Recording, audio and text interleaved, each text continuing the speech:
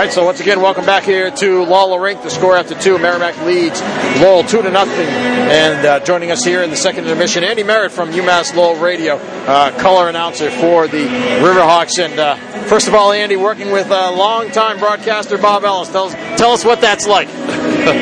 It's Bob's a heck of a character. It's been a lot of fun. This is my first year on the broadcast, and he's certainly a pro's pro. He's kind of an old school kind of broadcaster, and I'm just trying to keep up with him and analyze the game as best I can. Yeah, I don't know if you know, I've known Bob since 1984, back when he was calling high school hockey in this area for WLLH, and so I've known him going back then. I've actually also had the opportunity to do color on some games with him, and when you talk about guys who are characters, there's one of a kind. There's never been anybody, I think, like Bob Ellis, and may not be again. No, I don't. It's hard to describe Bob to people unless you work in hockey. It's really hard to kind of. Can you do his goal call? Can you imitate it for us? Well, he does it different ways every time, and I don't want to blow out your audio, but it's it kind of takes him a second. He finishes the call of the play, and then it's he scores, and he gets that excited from both sides, which I do appreciate because it gets you fired up for the game when he's really screaming. But no, it's been a lot of fun. It's a new kind of gig for me. I've been traditionally just kind of a writer who occasionally does some broadcasting, and now this is more of a regular thing here. I've been with the team all year long and haven't missed more than 2 games all year, so it's been interesting to follow the team, but also to work with Bob every weekend, and you kind of get used to each other's rhythms and all that.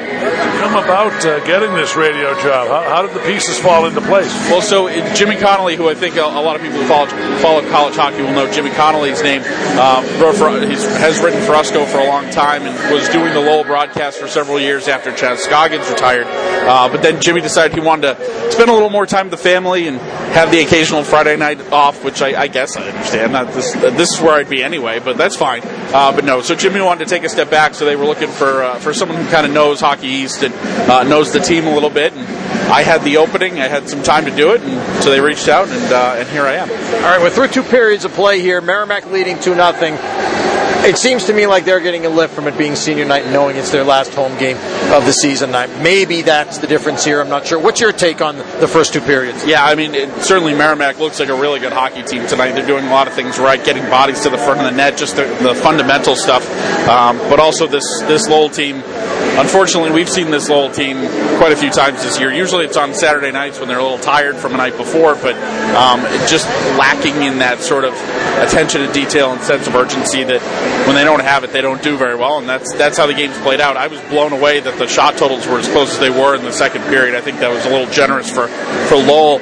I think they came out a little flat, took a couple of penalties early in the first period, and that made it hard to get anything going in the first period. Second period, they had a couple of power plays, and they still couldn't get it moving. So it's a team that has struggled to really get the offense going and struggled to get the power play going, and some nights it's been there, a lot of nights it hasn't.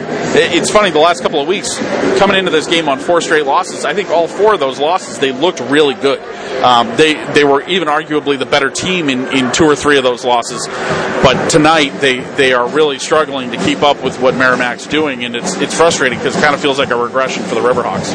I'm kind of curious as to what your take is. I feel like, first of all, I think we all agree that across the league as a whole that, it's not quite, I guess, the top teams in the league aren't as good as the top teams have been in the past. The best team in Hockey East isn't battling for number 1 in the polls, for instance, or even top 5, but regardless, you've got a situation here where the top 4 at least are, they've got some talent, some pretty good teams, and even the rest of the teams, there's not that much to choose from. I mean, you're looking at a Merrimack team that's in 11th that went up and beat a 5th place Maine team. Once could have beat them twice, and playing well against Lowell here. I don't think there's been that much to choose really necessarily. From 5 or 6 down to 10 or 11. What's your take? It's a really funny season because this is about as tight as I can remember this league being, especially at this point in the year when everything's still up for grabs. Nobody's separated by more than a few points in one direction or the other. There's a battle for first, there's a battle for fourth, there's a battle for sixth, there's a battle for 10th. Everywhere there's been battles, and it's kind of been that way all year. There's been no separation, which is wildly entertaining. On the flip side, on the national picture, as you said, Mike, I think one thing that actually Mark Dennehy said to us before the game, I don't know if we were on air, if we were just talking casually, that the non-conference games have really hurt the league this year, that nobody did very well non-conference wise, and a lot of those losses were on the road. Yeah. So those were games that, if you're playing at home, you pick up a couple more wins, maybe the whole conference rises a little bit, the pairwise rankings look a little bit better for you at this point in the year. I don't think it's necessarily a down year in terms of overall quality. Certainly the league is missing some of that star power. You don't have the, it's funny, I was just talking to Mike McMahon in our first intermission about this. You don't have the Jack Eichels, you don't have the Johnny Gaudreaus, but I think there are some... You do have Adam Gaudette, though, and Dylan Sikura. Right, and other than that one team, though, other than Northeastern, there aren't really any teams in this league where it's like, well, they've got this great player who we're going to be talking about for years. So maybe it's because BU might be that team, right? Maybe, to some extent, maybe BC's that team, but the players are just too young and inexperienced at this point. I think that's a big part of it, that actually BU and BC both are very young, especially Boston College.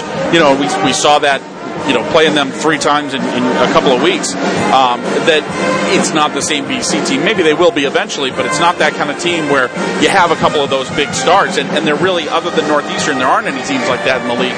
So it's been really interesting to see. There's parity. I think all the teams are pretty good, and they didn't get any help early on in the season when everyone was losing to non-conference opponents. Yeah, so an interesting point there. Merrimack's non-conference record might have been about 500, but they went on the road and beat Denver. They went on the road and tied Minnesota Duluth. So, like you said, up and down the league, you can find, teams have had flashes of brilliance and good games here or there, but maybe just not quite enough. Well, you had a chance to go out to Arizona State earlier, or what was that experience like? That was something else. I mean, first of all, you'll never hear me complain about going to Tempe in January. Although, oddly enough, that weekend it was like 56 degrees at night out there, and it was 56 back here. We had one of those weird warm snaps, but no, it was beautiful. It was a lot of fun to be there. Really interesting culture there. College sports. We actually got to go to an Arizona State basketball game and see a real big Division I college crowd. It was a lot of fun. The arena leaves something to be desired, and the Arizona State team knows that. Their coach talked to us about that before the game, that it's something we're working on. Once they can get the arena in place, that's a big piece of it. But I tell you, there's a culture there for that team, and it's something that grew out of them being a very successful club team for a lot of years. That it's not like this is a program that is brand new, still unwrapping everything. They've been there for a while, and they were a competitor on a national level at that club level.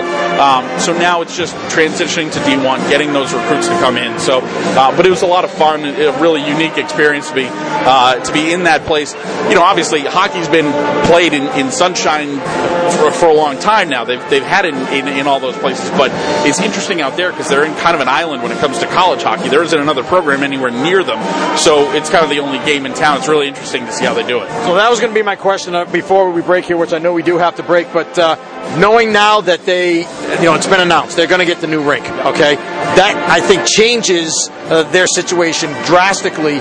What happens with them as far as getting into a conference? Because now that's the next step. Yeah, I mean, I think that's probably something that any conference that's looking at them is waiting to see, okay, you've got to show us that you've got a building where all of our programs are going to want to go. Once that building comes around, I'm sure there's going to be a conference answer for them. I don't know which one makes the most sense.